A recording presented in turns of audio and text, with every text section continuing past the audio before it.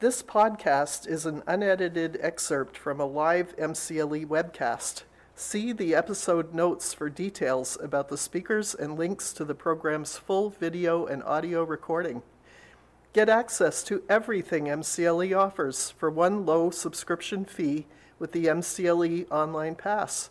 Try it for free for a month. Go to www.mcle.org/onlinepass. Please note that MCLE's products, services, and communications are offered solely as an aid to developing and maintaining professional competence. The statements in this recording may not apply to your circumstances, and no legal, tax, accounting, or other professional advice is being rendered by MCLE or its speakers. For full terms and conditions, see the MCLE website. I've been unfortunate or fortunate to teach this at the LLM program, and it's 2 hours, 13 weeks, 26 hours. And sometimes we feel like we're just scratching the surface, but probably the best way, is, I would say there's no place except for the mafia where you keep two sets of books, but you do in the LLC partnership pass-through world. We just have to understand that there are two sets of books going to be maintained. Capital on the one hand and basis on the other.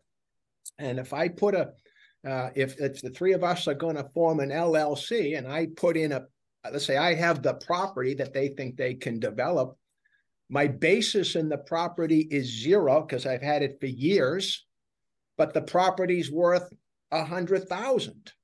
When I put that in, I'm going to expect Jay and Vanessa to put in 100 each. So Jay's capital account is 100. His basis is 100. When Vanessa puts in 100, her capital account is 100, and her basis in the partnership interest is 100. Me, on the other hand, my capital account is 100 because that's the fair market value of the property. My basis in my membership interest is zero. So I got to be careful with cash distributions and so forth because you can't have a basis that goes to zero. Then you get into the basis of the property to the partnership is zero. So just this concept of two sets of books, very odd for someone with an accounting background because everything we're taught in CPA school is assets go on the books at your basis. So it's kind of a unique world where there are really two sets of books. But when you look at a balance sheet on a partnership tax return, that's all about fair market value. And you're keeping a separate set of books internally to compute depreciation and so forth. So with that, I'm going to pick up this non-recourse debt. And I always like to tell the story.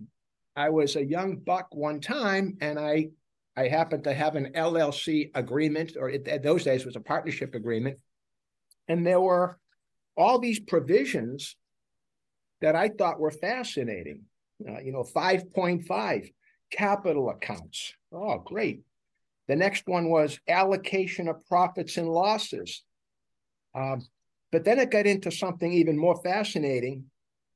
Tax allocation 704C of the code, regulatory allocations, minimum gain chargeback, member minimum gain chargeback, qualified income offset, gross income allocation, non-recourse deductions, member non-recourse deductions, 754 adjustments, and the curative allocation. So I asked my supervisor at the time, can we just go over these?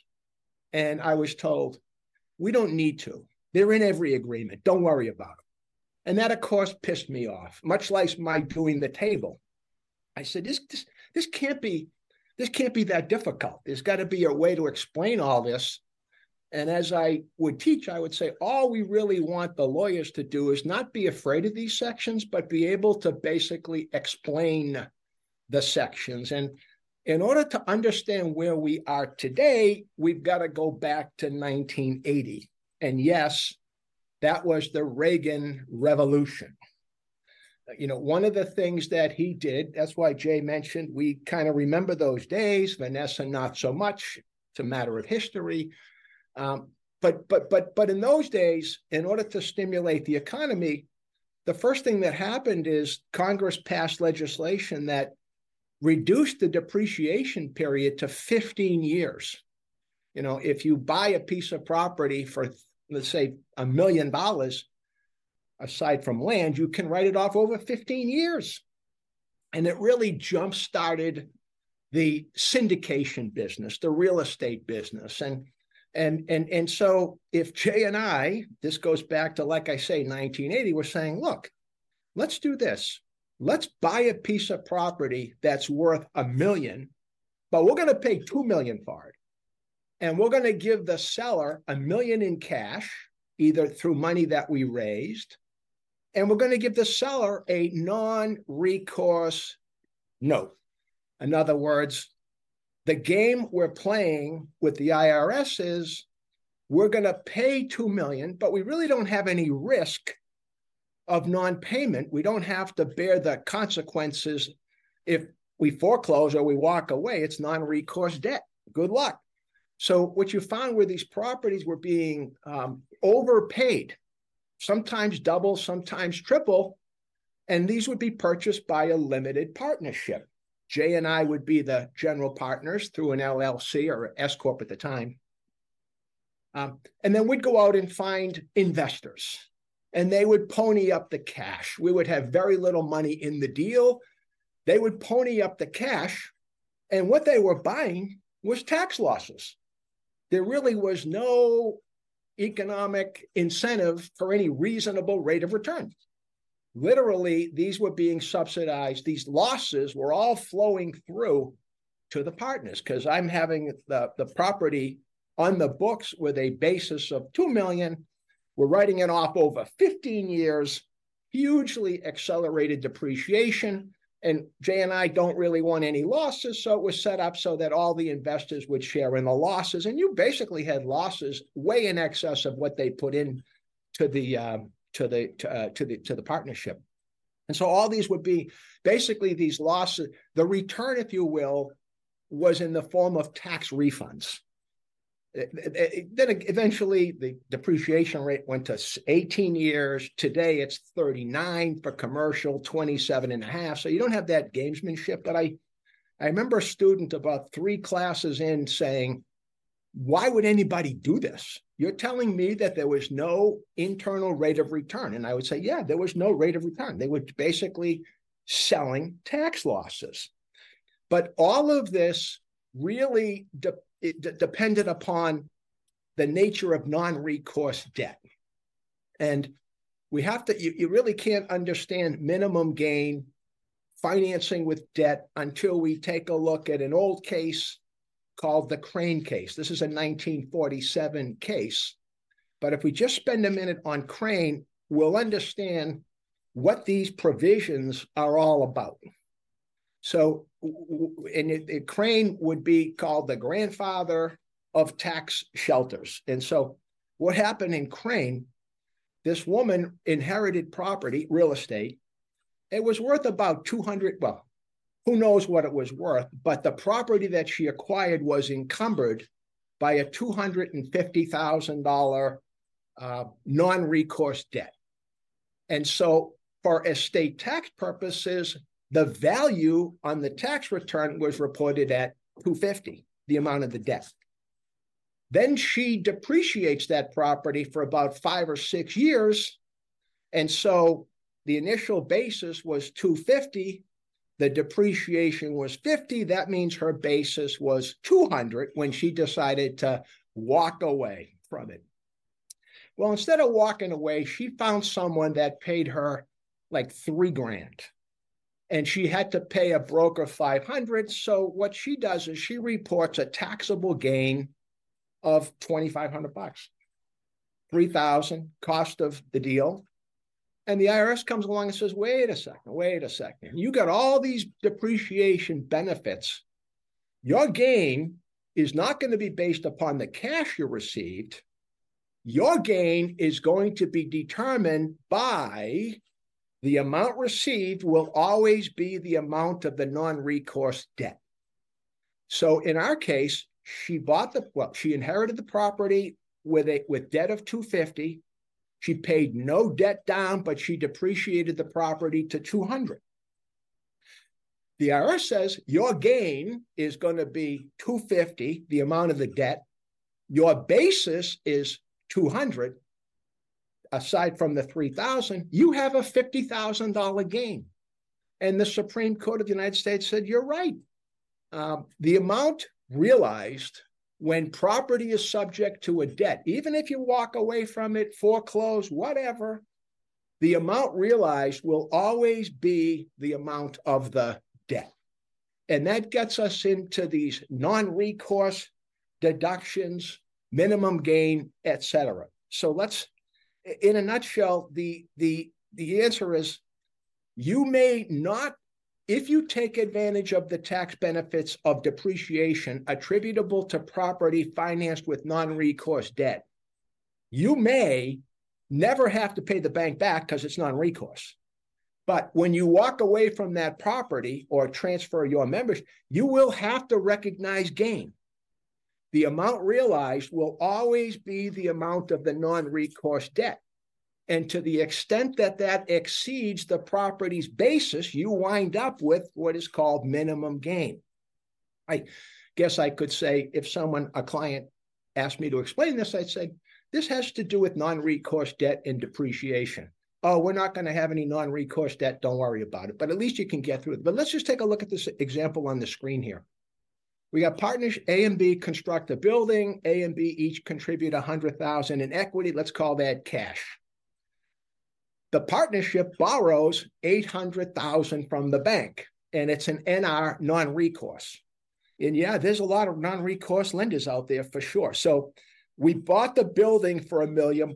So the building has a basis of $1 million. Are you there, Vanessa? Can you flip to the next page?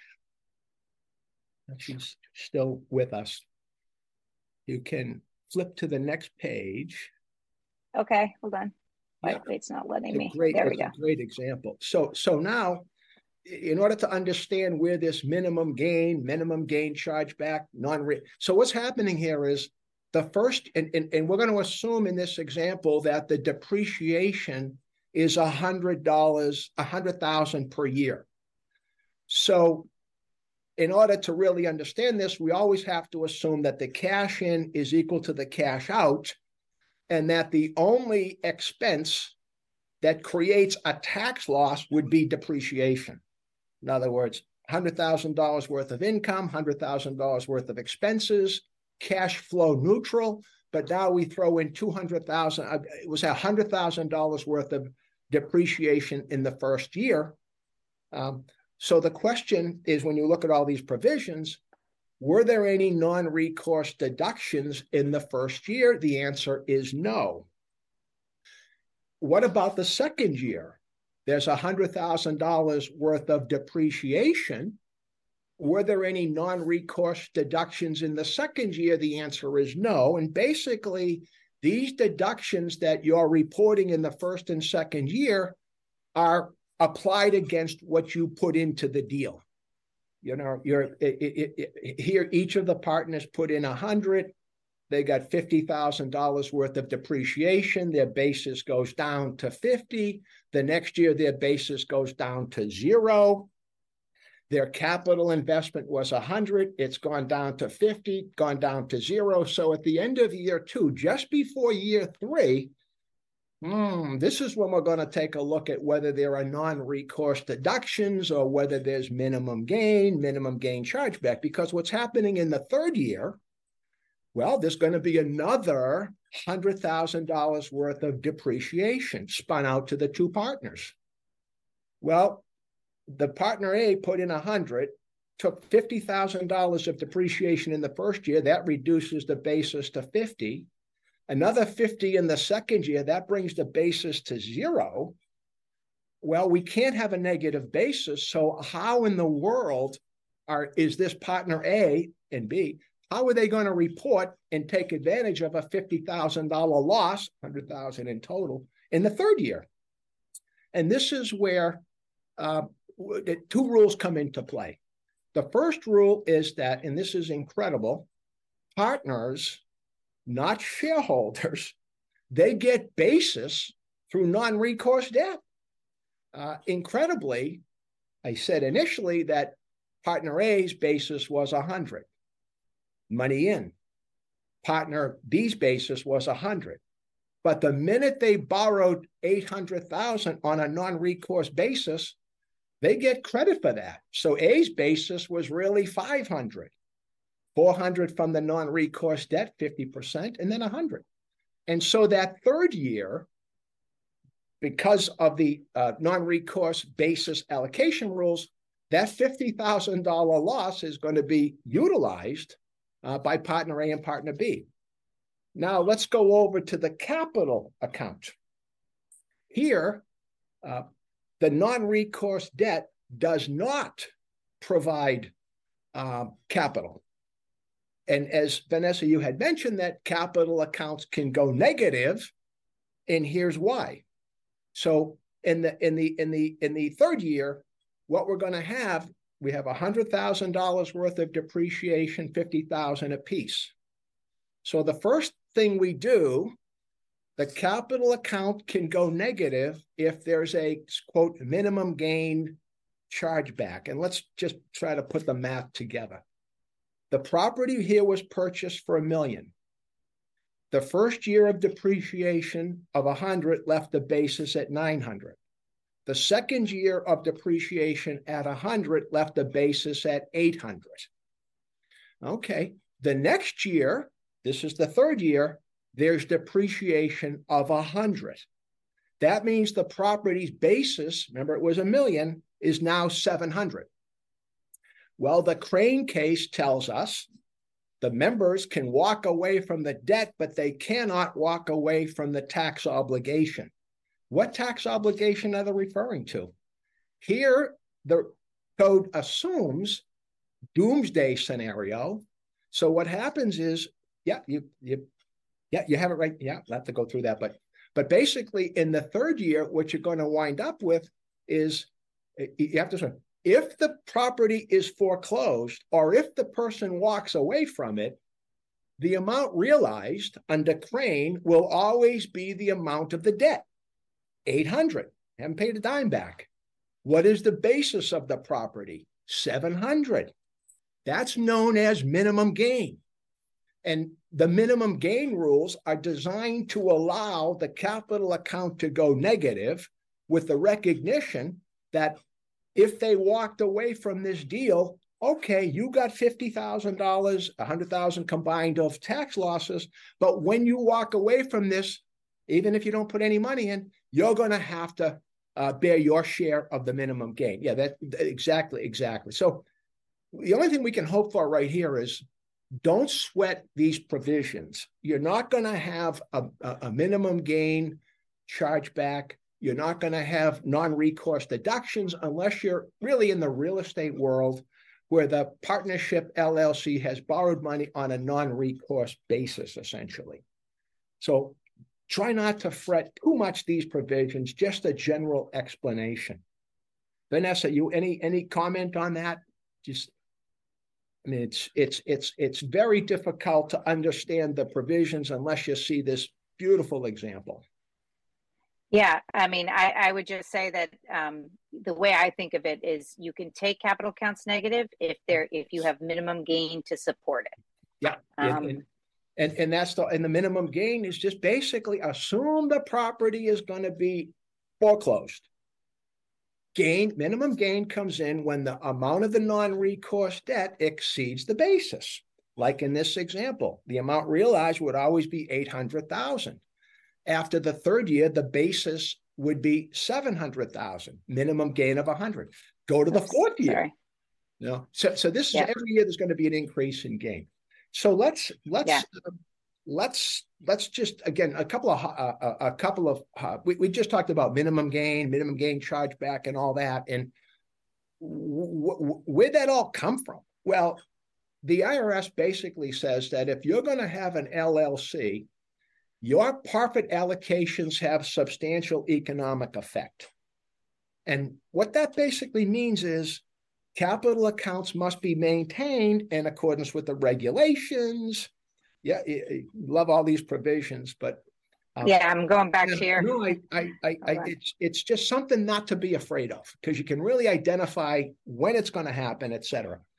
But here's the thing: the partnerships, it says basically you got to maintain capital accounts, fair market value. Under liquidation of the partnership, this isn't liquidation, the distributions must be made in accordance with the positive capital account balances. And then the third standard is problematic, but it's solved with these rules regarding minimum gain chargeback, and qualified income offset. Basically says if a partner has a deficit balance in his capital account following the liquidation of interest in the partnership, then he must unconditionally be obligated to restore the deficit by the later of, et cetera. You can't have your client sign a partnership agreement that has a deficit restoration obligation. That's crazy, because you just don't know.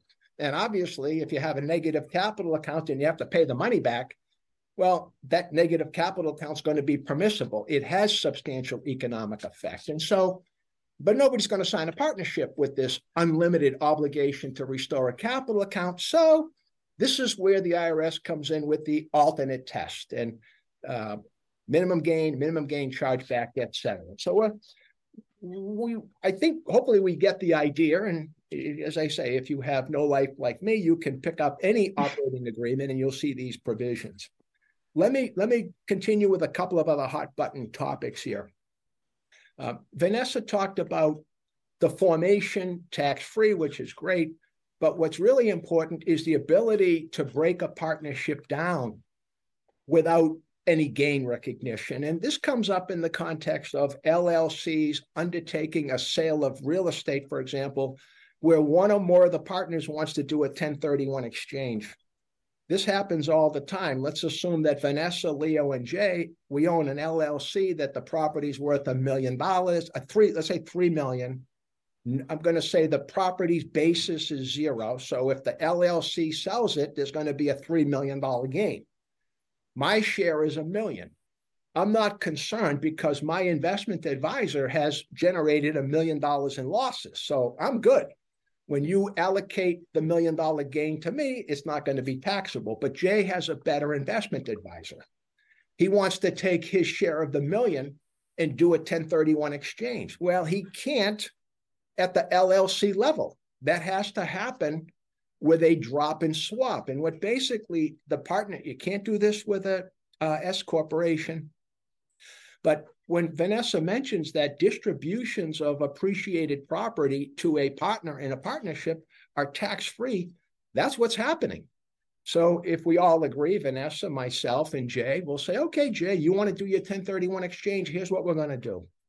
We're going to have the partnership distribute a 1/3 interest in the real estate that's going to be sold. Jay will own that as a tenant in common with the LLC. There'll basically be two sellers at that point. Vanessa and I as part of the LLC, and Jay as an individual owning a 1/3 interest as a tenancy in common with the LLC. Jay gets his $1 million. He hires First American Exchange, and he can go off and do his 1031 exchange. You just can't do this with an S corp. Jay mentioned Code Section 311B. I highlight that at least a dozen times. This is a code section dealing with corporations. You can't distribute appreciated property from a corporation, whether it's an S corp or a C, without a taxable event. But 311B is not in Subject to K. So you love to be able to take advantage of the like-kind exchange rules. Another hot topic is you're trying to get equity to a shareholder.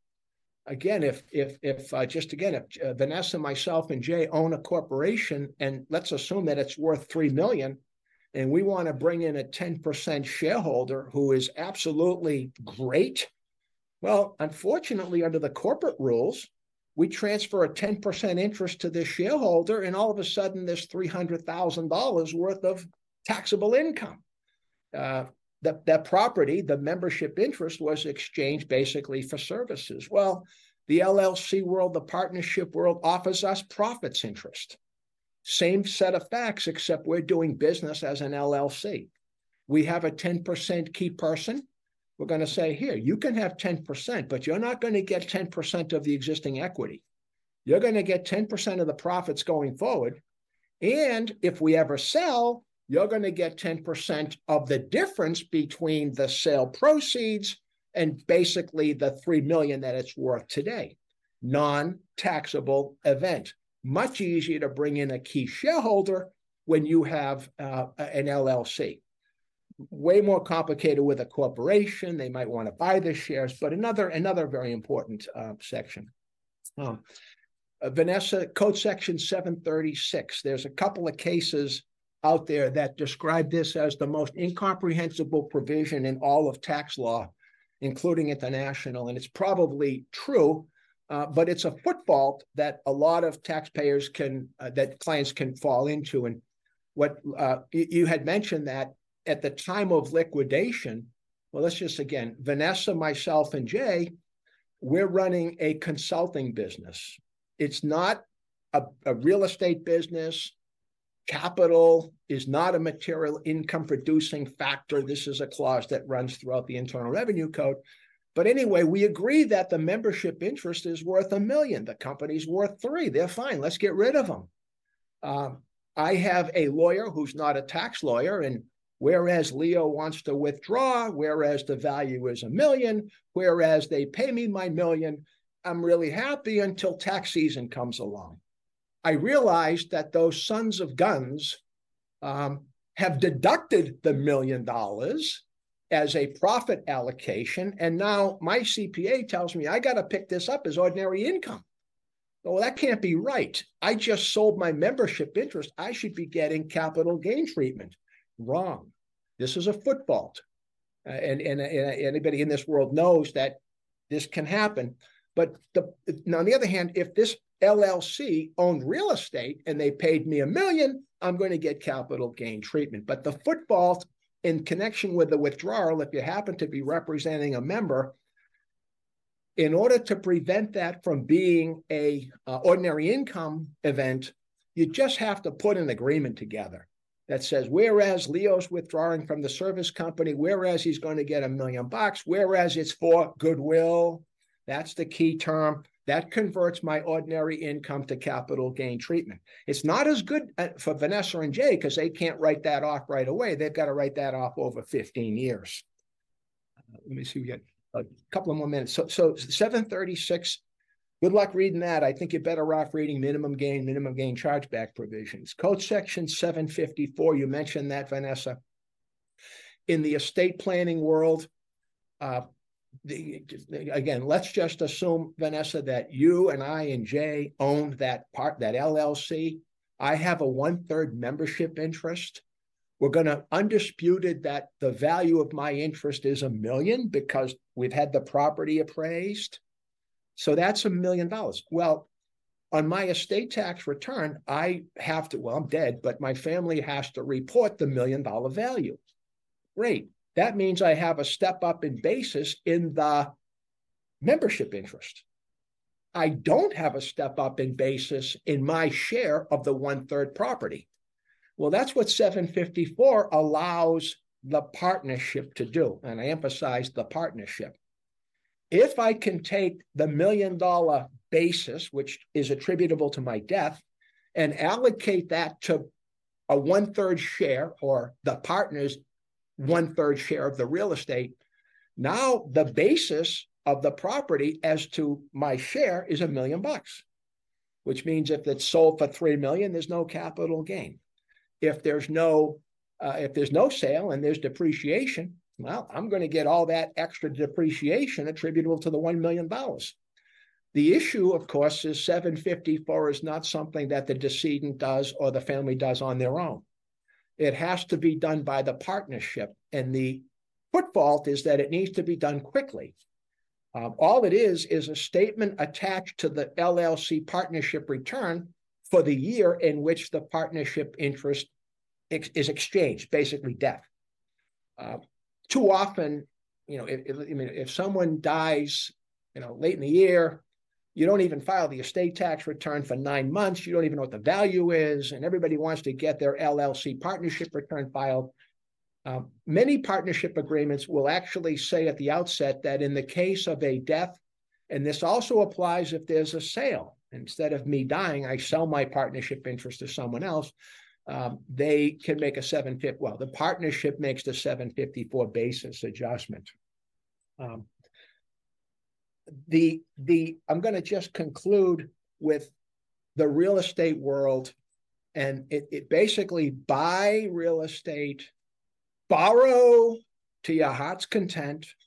You're always going to get basis through the non-recourse debt. Make distributions. These are not just losses coming through. All these real estate people, they buy, let the property appreciate, borrow. You're not going to have a taxable event because the partners pick up basis through the non-recourse debt rules. You can have a negative capital, but then die, because at that point, everything is purged. There's and we have to turn to it, but there's a regulation section that I included at the end of my material that tells you how buy, borrow, and then die. And on death, the property gets a stepped up in basis. Again, let's say that the property that we have, Vanessa, is $3 million. Let's say that we've put with no debt to begin with, but we have, let's say, $900,000 worth of debt now. We just took it out, and I spent my $3,000 on a cruise, and Jay took golf lessons or something. It might be more than that though, Jay, if I remember how much it would take. but obviously my equity in the property is the fair value. But I want a $10,000 distribution. You think? I don't know if that's enough, Jay. You and I. But anyway, these are the footballs. In order to understand a lot of this, we have to know where we came from. Today, we're not out selling tax shelters really anymore. People are looking for some reasonable return on their investment. So Jay, with that, it's about 1:15, and we're going to reserve a little bit of time for questions. So if there are any questions, other than why did I even listen to this program? Perfect. I'll turn it back to you, Jay. See if we can...